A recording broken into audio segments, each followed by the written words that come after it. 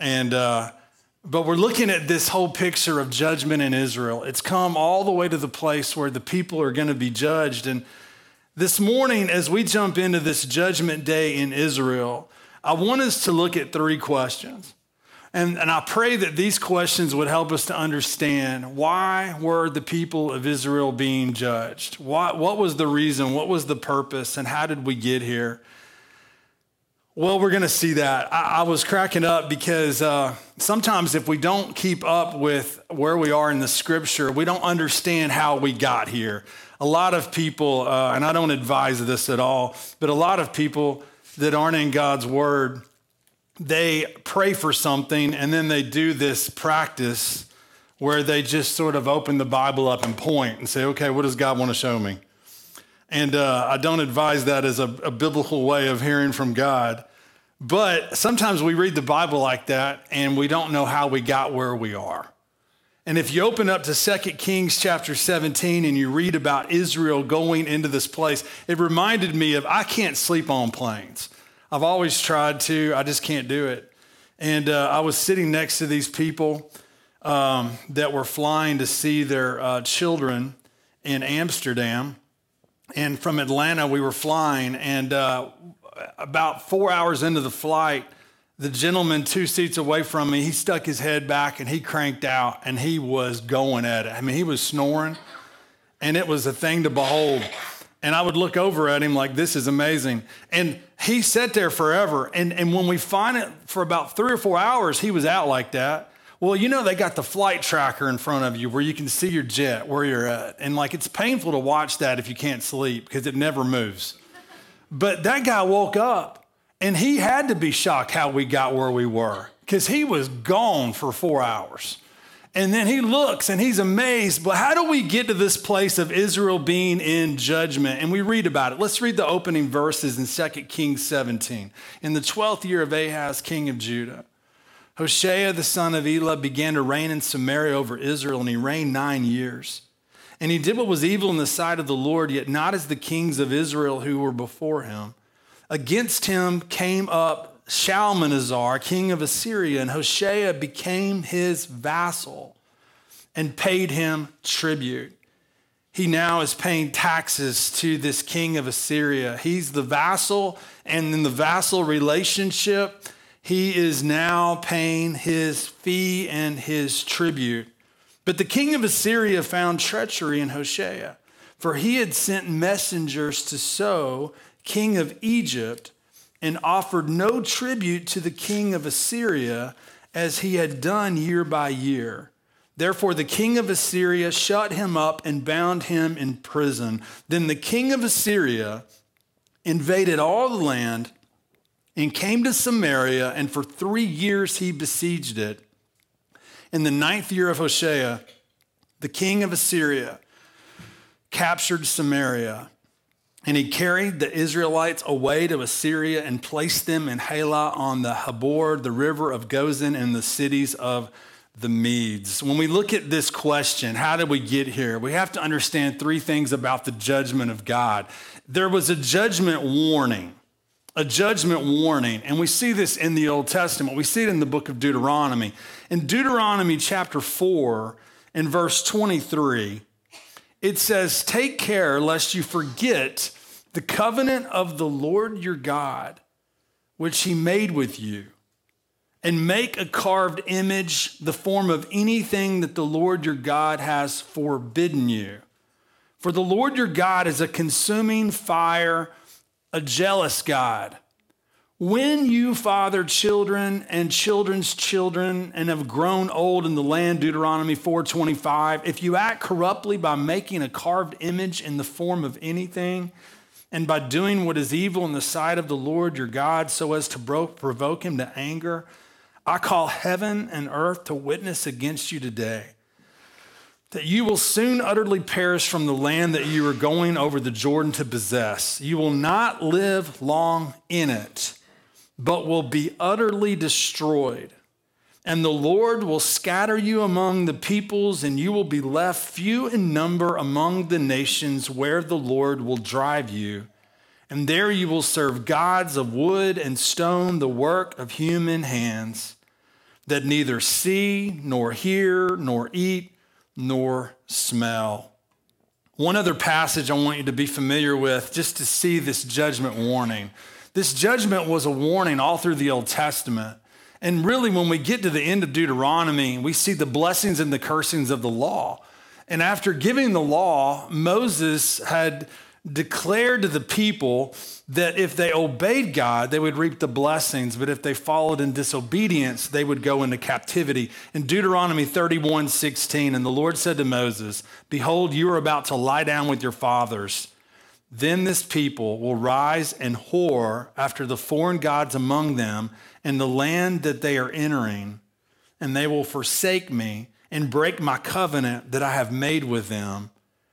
Then it says in verse 17, "Then my anger will be kindled against them in that day, and I will forsake them and hide my face from them, and they will be devoured. And many evils and troubles will come upon them, so that they will say in that day, 'Have not these evils come upon us? Because our God is not among us.'" So how did we get here? We see a judgment warning in the Old Testament, but we also see a judgment plea even in the text that we're looking at today in 2 Kings 17, a judgment plea. And what we find here, if you look at verse 13, this is the pivot point where the people are walking in sin. And you look at the prophets to Israel, they would be like Hosea and Amos. You've got some overlapping ones of like Isaiah, Jeremiah. But in 2 Kings 17:13, "Yet the Lord warned Israel and Judah by every prophet and every seer, saying, 'Turn from your evil ways and keep my commandments and my statutes, in accordance with all the law that I commanded your fathers, that I sent to you by my servant, the prophets.'" In Hosea chapter 14, which is a critical book to understand the prophets that were communicating to the people of Israel. In Hosea 14, verse 1, listen to these words. "Return, O Israel, to the Lord your God, for you have stumbled because of your iniquity." We go back to the story of 1 Kings, and after the kingdom of Solomon, and we saw the wickedness of his son Rehoboam. And remember, he was the guy that was so smart for his own good that he rejected wise older counsel, and he listened to all the knuckleheads, his buddies, and they listened to them, and he gained power, and it got to his head. And what did he do? He led the people into idolatry. And Jeroboam was the first of the kings of Israel all the way down to Hoshea. And there's not one godly king in the entire line of the kings of the north of Israel. They all followed the same path. And yet in the midst of their sin, God raised up prophets. And the prophets acted as divine lawyers to state the case of God before the people, urging them to repent. And this is the warning plea. In Isaiah chapter 1, we read in verse 16, "Wash yourselves, make yourselves clean, remove the evil of your deeds from before my eyes, cease to do evil, learn to do good, seek justice, correct oppression, bring justice to the fatherless, plead the widow's case." In Isaiah 1 verse 18, "Come now, let us reason together, says the Lord. Though your sins are like scarlet, they shall be as white as snow. Though they are red like crimson, they shall become like wool." And then it says, "If you are willing and obedient, you shall eat the good of the land." In verse 20 of Isaiah 1, "But if you refuse and rebel, you shall be eaten by the sword, for the mouth of the Lord has spoken." So we see a judgment warning, a judgment plea, but now we see a judgment realized. And here it is. We read it in verse 5 of 2 Kings 17. "The king of Assyria invaded all the land, came to Samaria, and for 3 years he besieged it." This is a shocking reality. I was reading in a one study Bible, just getting some background information on this siege. And according to Assyrian records, the Assyrians deported 27,290 inhabitants of Israel to distant locations.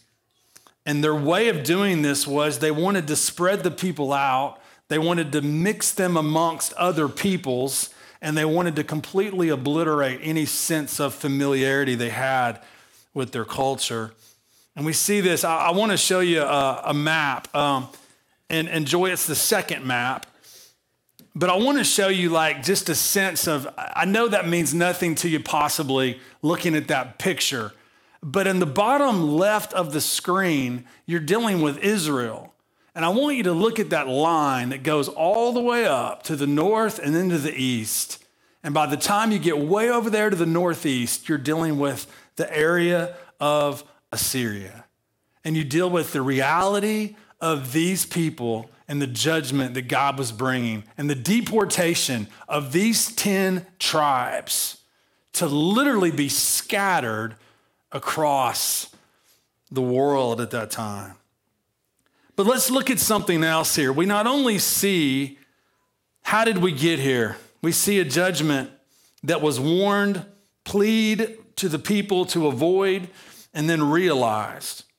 But how does the text describe the God of Israel? And I say that in a specific way because what we're going to see over the next couple of weeks is that the God of Israel is the God of the world.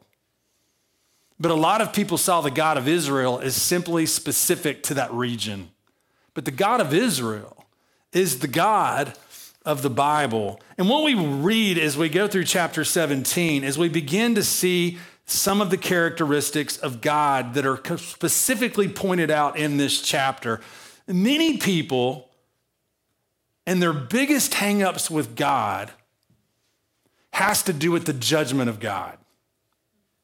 When you deal with scoffers and you deal with mockers, many times one of the tactics is to go to the Old Testament and find accusation against the God of the Bible because of the judgments that are brought in the Old Testament. And I want us to understand something. If we understand God's judgment correctly, we have to see it against the backdrop of his character. If we don't understand the character of God, we will be tempted to question the actions of God. But the scripture reveals who he is. And it's not until we understand his character that we can properly assess and understand his judgments. The first characteristic I really believe that this chapter is pointing us to is the holiness of God.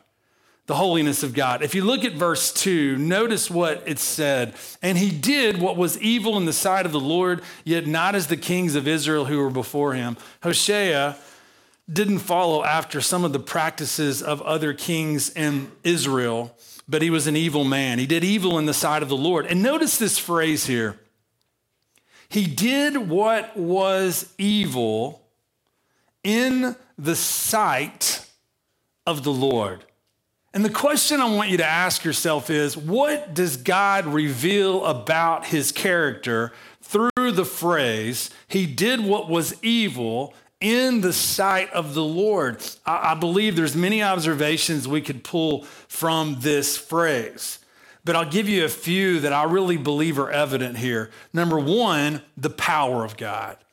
Because when the scripture refers to the sight of the Lord, it speaks of not only the omnipresence of God, it speaks of the omniscience of God, it speaks of every aspect of God's power, his omnipotence, his omniscience, his omnipresence, because he sees all things. He's aware of all things. But another part here is interesting, is that we're looking here at what God discerns as evil. And this speaks about his purity. It speaks about his righteous standard over the universe. I tell you, like one of the greatest challenges of the culture that we're in today is that so many people will say things like this, well, that may be your standard, but it's not my standard. But the problem ultimately falls to this. Is there an ultimate standard by which men and women, boys and girls are judged in the world? And the Bible says specifically that there is. It's the standard of a holy God. And the holiness of God is revealed in that this evil that was taking place was determined to be evil in light of his perfect standard and his separation from man. When we think about someone who is holy, we think about someone who is set apart. They're set apart. And how is God set apart from the world? He's not like us. He's holy, he's pure, and he's righteous, and he's set apart. So here we see this righteous standard that he has over the universe. We see his right to be the judge, and we see his authority to rule over all. Hosea did what was evil in the sight of the Lord, but as we keep going through this passage, I want us to notice not only do we see the holiness of God, we see the gracious kindness of God, the kindness of God. And there's many ways that we see this kindness. We see it, I think, originally in the reminder of what God had done for these people in verse 7. Look at 2 Kings chapter 17, verse 7. And this occurred because the people of Israel had sinned against the Lord their God. And notice what it says about God, who had brought them up out of the land of Egypt, from under the hand of Pharaoh, king of Egypt. And then it says, and they had feared other gods. He rescued them. That's one of the ways that he shows his kindness and his grace. But not only does he show his kindness in rescuing them in the past, he showed his kindness in his warning to them. And we saw this a little bit earlier, but look at verse 11 and 12, it says, and there they made offerings on all the high places the nations did, whom the Lord carried away before them. And they did wicked things, provoking the Lord to anger. And they served idols of which the Lord had said to them, you shall not do this. And then in verse 13, yet the Lord, we read this a couple minutes ago, yet the Lord warned Israel and Judah by every prophet and every seer. When we see the prophet's warning to the people, it's a reminder of the kindness and the graciousness of God. In his holiness, he shows his kindness, not only in the redemption that he brought them up out of Egypt, but in his warning to them, in his revelation to them. You see, when we look at this, it speaks about his commandments. It speaks about his warning. You see, it says, turn from your evil ways and keep my commandments and my statutes in accordance with all the law that I commanded your fathers. God had revealed himself to the people and shared with them his way. He had shared with them his purpose. He had shared with them his commandments. And I want you to think about the kindness and the grace of God in his revelation to us. We see not only his kindness in the redemption from Egypt, his kindness in the warning that he gives, his kindness in the revelation that he gives. But then in verse 15, they despised his statutes and his covenant that he had made with their fathers and the warnings that he gave them. He had made a covenant with them. I mean, you look at all of these ways in which we see the kindness of God, a kindness, a grace to rescue, to warn, to reveal, to make a covenant. It reminds me of Romans chapter 2, verse 4, when Paul says, or do you presume on the riches of his kindness and forbearance and patience, not knowing that God's kindness is meant to lead you to repentance. So we see the holiness of God, we see the kindness of God, but that brings us to the reality of a God who is just, the justice and the judgment of God, the judgment of God. God's holiness demands that he judge sin in order to be just. And we see his justice and we see his judgment in many places in this chapter. Look at verse 18. Therefore, the Lord was very angry with Israel and removed them out of his sight. None was left but the tribe of Judah only. Look at verse 19 and 20. Judah also did not keep the commandments of the Lord their God, but walked in the customs that Israel had introduced. Verse 20, look at the justice of God. And the Lord rejected all the descendants of Israel and afflicted them and gave them into the hand of plunderers until he had cast them out of his sight. You see it in verse 23. Until the Lord did what? Removed Israel out of his sight, as he had spoken by all his servants the prophets. So Israel was exiled from their own land to Assyria this day. Romans says, for the wrath of God is revealed from heaven against all ungodliness and unrighteousness of men who by their unrighteousness suppress the truth. But let's look at the third question. Not only do we see how did we get here, we not only see how the character of God is revealed in chapter 17, but I want us to notice now, in order to get a sense of how we got to Judgment Day, the question we've got to answer is, how did the people live in response to God? And this is a chapter that's filled with examples of the response of the people to the things of God. In the first 5 verses of chapter 17, we see yet again, modeled by the king of Israel, that they pursued earthly saviors. They pursued earthly saviors. When they were in trouble, we saw it in the previous chapters, 15 and 16. When they were in trouble, what was taking place is they were turning to man versus turning to God. We read in verse 2, and he did what was evil in the sight of the Lord, yet not as the kings of Israel who were before him. It doesn't indicate exactly the ways in which he was different. He didn't go to the extreme some of the previous kings had gone, but he was evil. And we read in verse 3, against him came up Shalmaneser, king of Assyria, and Hoshea became his vassal, paid him tribute. He's paying him this tax, but then he gets in trouble because in verse 4, but the king of Assyria found treachery in Hoshea, for he had sent messengers to So, king of Egypt. Now he begins to make a deal with Egypt. And a lot of people think that this guy was Osirkon IV. And if you take the name Osirkon, in the middle of that, you get an S-O. And many people think that when he says so, it's speaking of his nickname, Osirkon IV. And so what he does here is he goes to Egypt's king, and he's seeking help. And Assyria finds out, and Assyria is not pleased. And so now what takes place is that this begins the cycle into this devastating judgment. I want to read you a passage in Deuteronomy chapter 7, verse 2.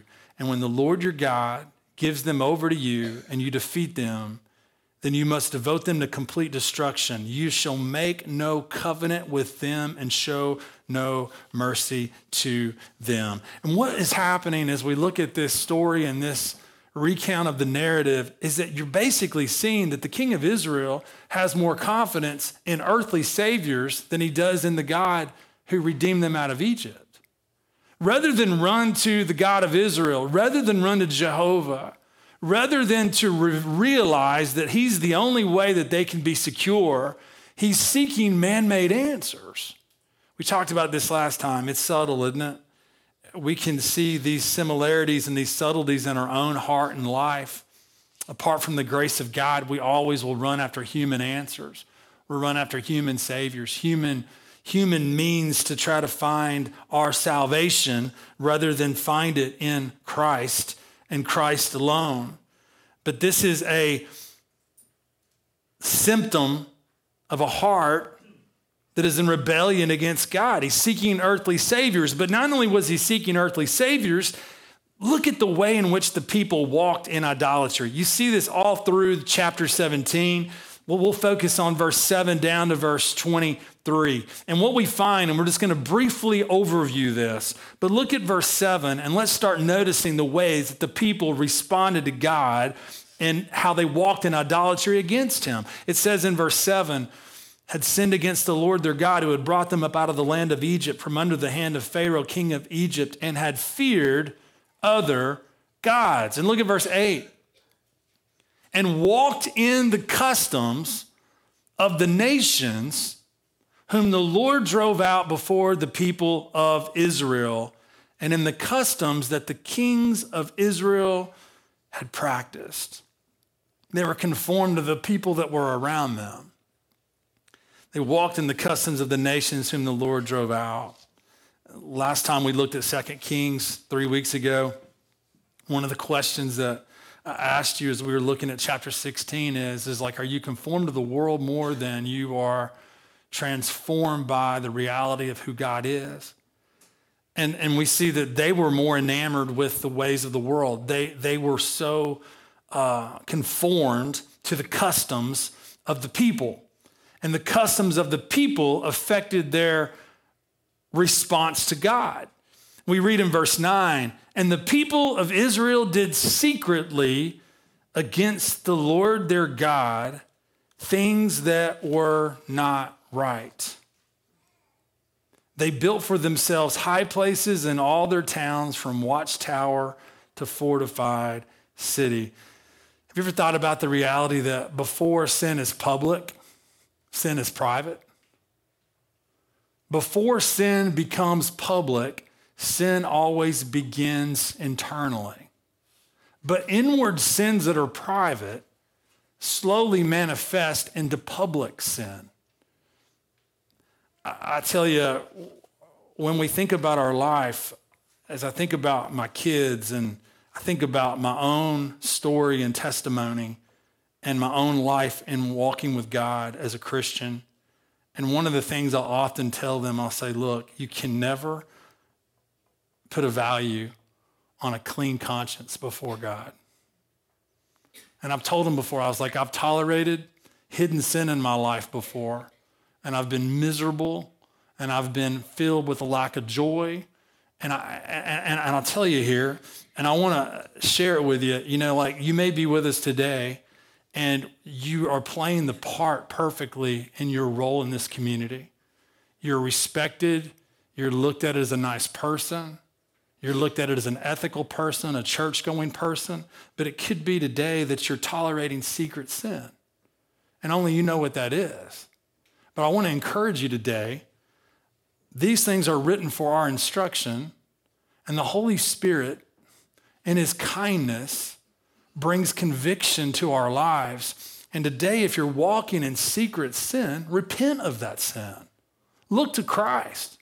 Because I can guarantee you right now, if you are thinking in your heart, that's me, I'm walking in secret sin, you're miserable. You're looking after things, seeking to satisfy you in ways that are never going to fulfill your desires. And you're neglecting the source. My people have forsaken, and they've hewn for themselves broken cisterns that can hold no water. The prophet Jeremiah says.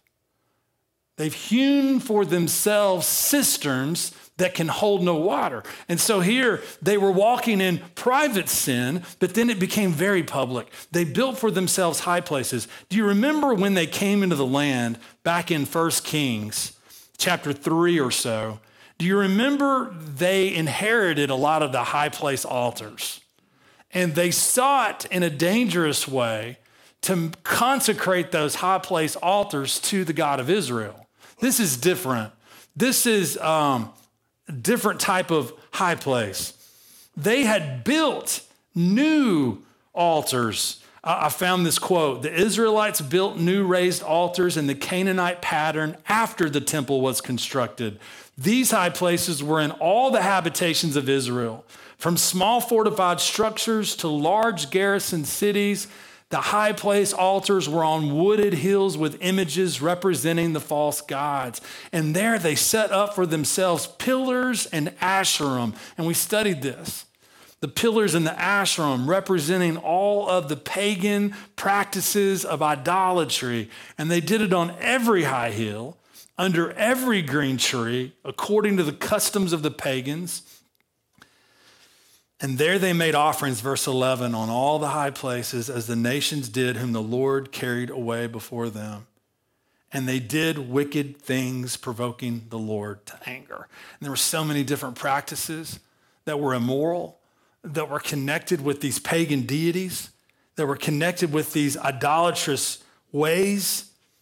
And here we see that they weren't observant because the people that had practiced these things had faced the judgment of God, yet the people of Israel saw these practices, were so enticed by them, and rather than trust and follow the God of Israel, they turned to foreign gods. And look at verse 12, and they served idols, of which the Lord said to them, you shall not do this.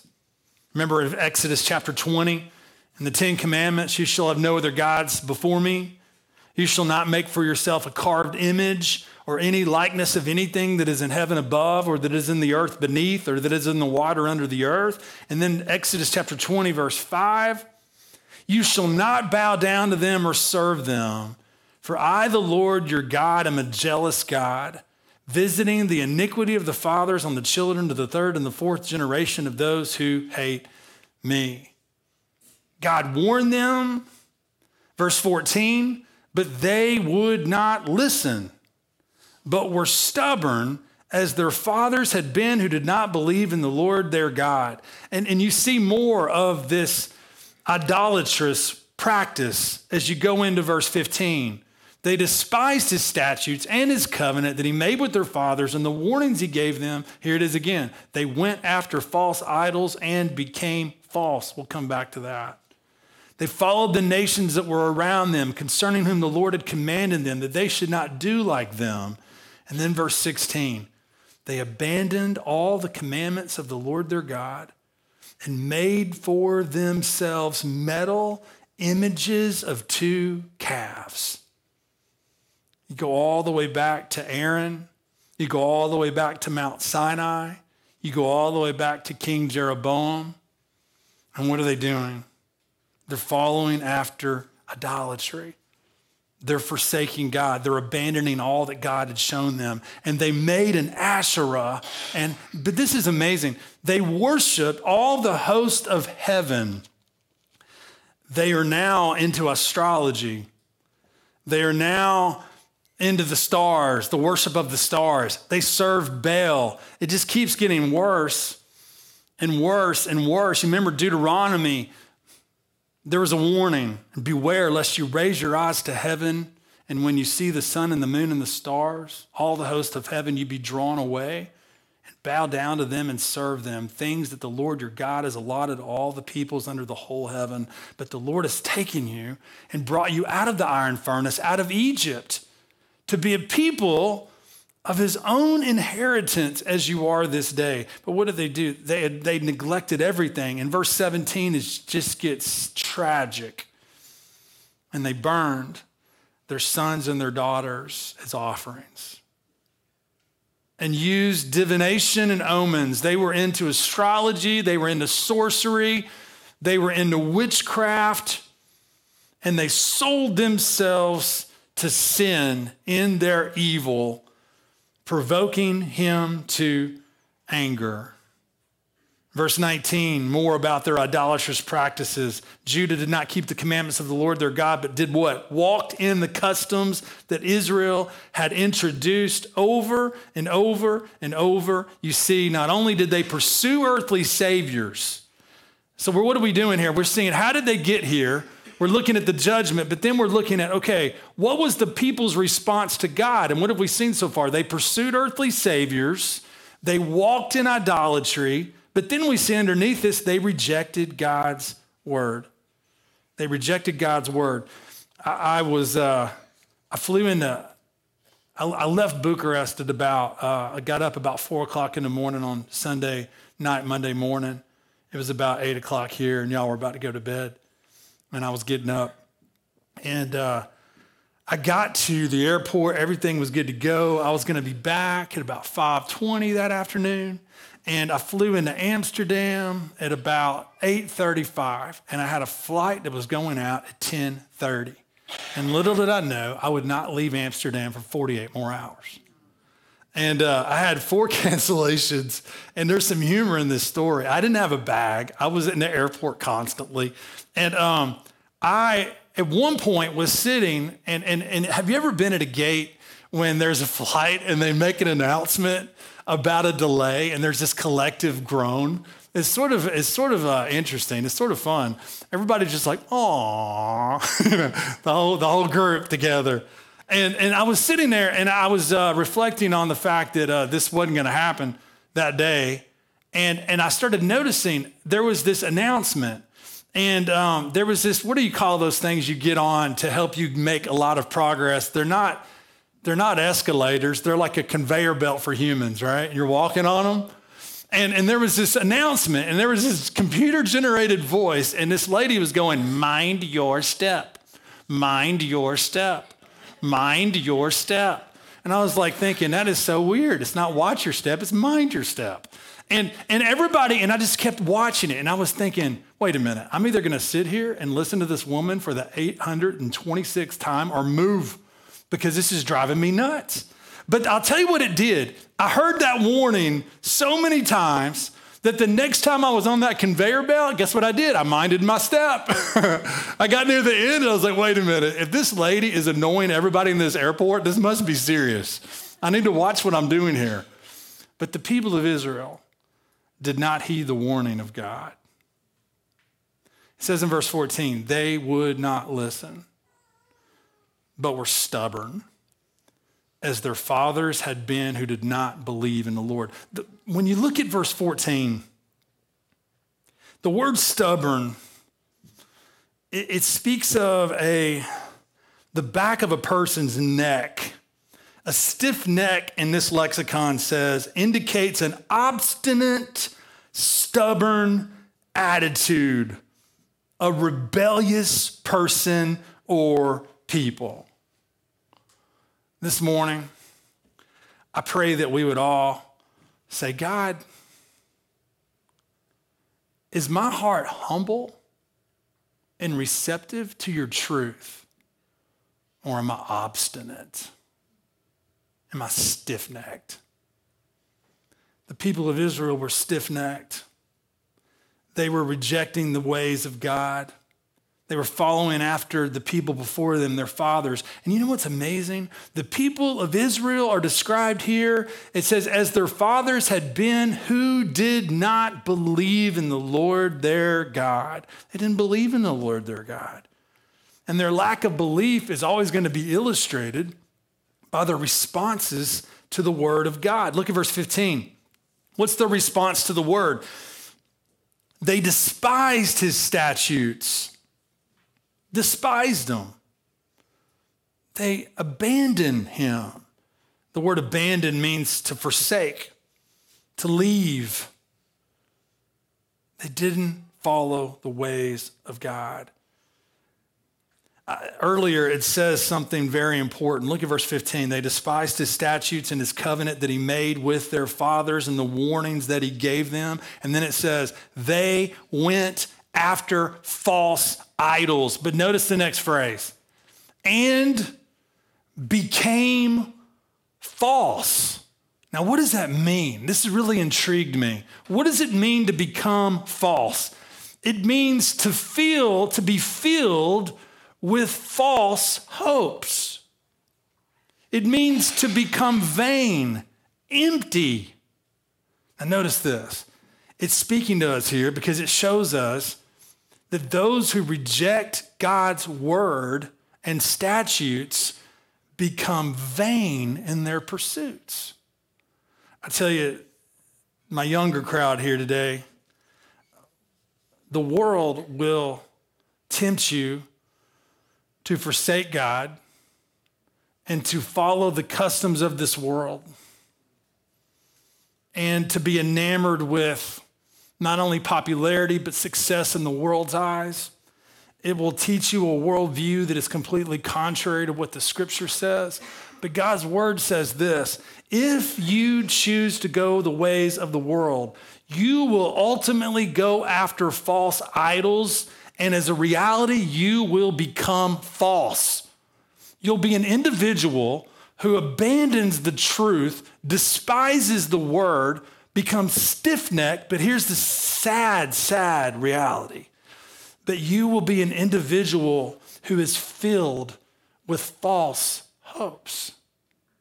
An individual who put their trust in the world, who put their trust in functional earthly saviors, and as a result, experiences the vanity and the foolishness of the world. So how did we get here? God's word's clear in warning, in plea. We see the reality. What do we learn about the God of Israel in the text? We see his holiness. We see his kindness. We see his justice. What did the people do in response to God? We see that they went after functional earthly saviors. They walked in idolatry. They rejected the word of God. But I want to leave you with this morning. What are some key lessons? How do we process this 2,000 years? I mean, more than that. 2,700 years later. I pray one thing that we learn here is that human beings give an account before a holy God. How should we respond to that? And being in 2 Peter for hours upon hours over these last 2 weeks, I pray that one of the passages that just stood out to me was 2 Peter chapter 1, verse 1. What is our dilemma? We will face the judgment of God apart from his grace. And so what do we need? We need a sinless Savior to be our substitute. In 2 Peter 1, Peter writes, Simon Peter, a servant and apostle of Jesus Christ, to those who've obtained a faith of equal standing with ours by the righteousness of our God and Savior, Jesus Christ. This morning, you're either going to be an individual who stands in your own righteousness or stands in the righteousness of Jesus. You're either going to be an individual who depends on your own work or depends upon the work of Christ. Many people see the Bible as a wonderful book to give ethical ramifications for culture and the world. That's not the message of the Bible. The message of the Bible is that in our own righteousness, we face the judgment and the holiness of God. But God loved us so much, he sent his son to be our righteousness, to be our substitute. And it's only those by grace through faith who depend on Christ that can stand in confidence before a holy God. It's good news. We read in 2 Corinthians a few weeks ago, for our sake he made him to be sin, who knew no sin, so that in him we might become the righteousness of God. In 1 Peter chapter 2, verse 24, listen to this beautiful truth. He himself bore our sins in his body on the tree, that we might die to sin and live to righteousness. By his wounds you've been healed. Just as the people of Israel faced the judgment of God, the Bible says the wages of sin is death. The Bible says for all have sinned and fall short of the glory of God. But today, friend, I pray you'd understand the grace and the mercy that's in Jesus Christ. And by grace through faith, if you trust in him, he is your righteousness. Your account is credited because of the righteousness of our good and faithful Savior, the Lord Jesus Christ. But second of all, I pray today you would look at the people of Israel, not only understanding the reality of judgment, the reality of the holiness of God, but I pray as you look at their idolatry and their rejection of the word of God, I pray you'd realize today your desperate need for the grace of Jesus in day-to-day Christian living. I've been a passage that has become so dear to my heart recently. I want you to listen to what 2 Peter 1, verse 2, 3, and 4 say. May grace and peace be multiplied to you in the knowledge of God and of Jesus our Lord. And then verse 3, his divine power has granted to us all things that pertain to life and godliness through the knowledge of him who called us to his own glory and excellence. One way you could hear this message incorrectly is you could leave and say to yourself, you know what? We need to avoid the mistakes of Israel. We need not to look to people to save us. We need not to look to idols to model our life after. We need not to reject God. But if you don't see it in light of your need, that response could simply be a moralistic answer to the devastating problem of the human heart. You could simply see yourself needing to do better or live more correctly than the people of Israel in their sin. But I pray you'd see something. Your heart is as prone to wickedness as the people of Israel's. What do you need? What do I need? We not only need a sinless substitute, we not only need to stand confidently in the righteousness of Christ that's imputed to our account, but we need the transforming power of God in order to live pleasing and acceptable to him. And this is where I got so excited looking at this. Because in verse 3 of 2 Peter 1, his divine power, the divine power of Christ, has granted to us all things that pertain to life. And then he uses this word, and godliness. Now, if you take that word godliness and you look at the Greek, you know what that word comes down to? It means to worship well. Now, think with me. In order for you to live differently than the people of Israel that went through this judgment, you need to worship well. But in order to worship well, what do you need? You need divine grace that is only in Jesus. And what we learn about the beauty of salvation is that those who depend on the righteousness of Christ and not their own, not only are in right standing with God, but now because of his grace are given everything they need for life and godliness in Jesus Christ. So as we look at 2 Kings 17, it's humbling, isn't it? I pray that we would see the people of Israel and we would see ourselves. And it would remind us of our need of salvation. It would remind us of our need of grace in Jesus to walk faithful and to walk obedient and to walk as a true worshiper. But this morning, that is our hope. That is our hope. I was thinking of some things about grace. Today, I pray that we would, the last verse in 2 Peter, and I know I'm doing a 2 Peter, 2 Kings combo, but this is what I've been looking at for 2 weeks. But the last verse in 2 Peter is just amazing. If you got your Bible, turn over there. We'll close our Bibles there. And 2 Peter, look at what he tells them as he's wrapping this up. He says, but grow in the grace and knowledge of our Lord and Savior, Jesus Christ. Grow in the grace and knowledge. There's many things that the Bible says about grace. We're not only to grow in it, we're not to receive it in vain. We're not to nullify it. We're to be strengthened by it. We're to set our hope fully on it. We are to stand firm in it. So this morning, as we see Judgment Day in Israel, by looking at the text, we see not only a warning of judgment, a plea. We see this realization of judgment. We see the character of God and why judgment is a reality, the holiness of God, the kindness of God. We see the people's response. This morning, I pray you'd see the futility of self-righteousness, the futility of trying to make yourself right before a holy God by living a better and more productive life will ultimately lead you to the same place. It'll lead you to a place of judgment before God. But today, there's hope. in the Lord Jesus Christ. Would you bow your head?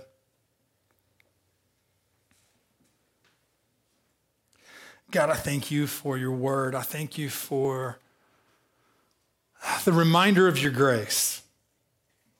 I thank you, Lord, that as we look at the dilemma of the people, we see ourselves. And I pray, Lord, that every Christian here today would see the glorious salvation that you have brought them in Christ. But I pray, oh God, that if there's people here that have never seen their need of a Savior, I pray by looking closer at the judgment that you brought upon Israel and the reality of your holiness, I pray today they would see the beautiful grace that is in your Son, the Lord Jesus Christ. And I pray today that they would see that he's the only answer to their need. I pray, oh God, we would see that your grace in Christ Jesus has made it possible for us to live in a way that's completely different from that of the people of Israel. I pray that we would see that your grace has given us everything we need for life and godliness. And oh God, I pray we would learn from the sins of the people of Israel. And Lord, as we're tempted to look in different directions, as we're tempted to follow after idols of our heart, I pray we would see the good grace and kindness that you bring. It's in Jesus' name we pray. Amen.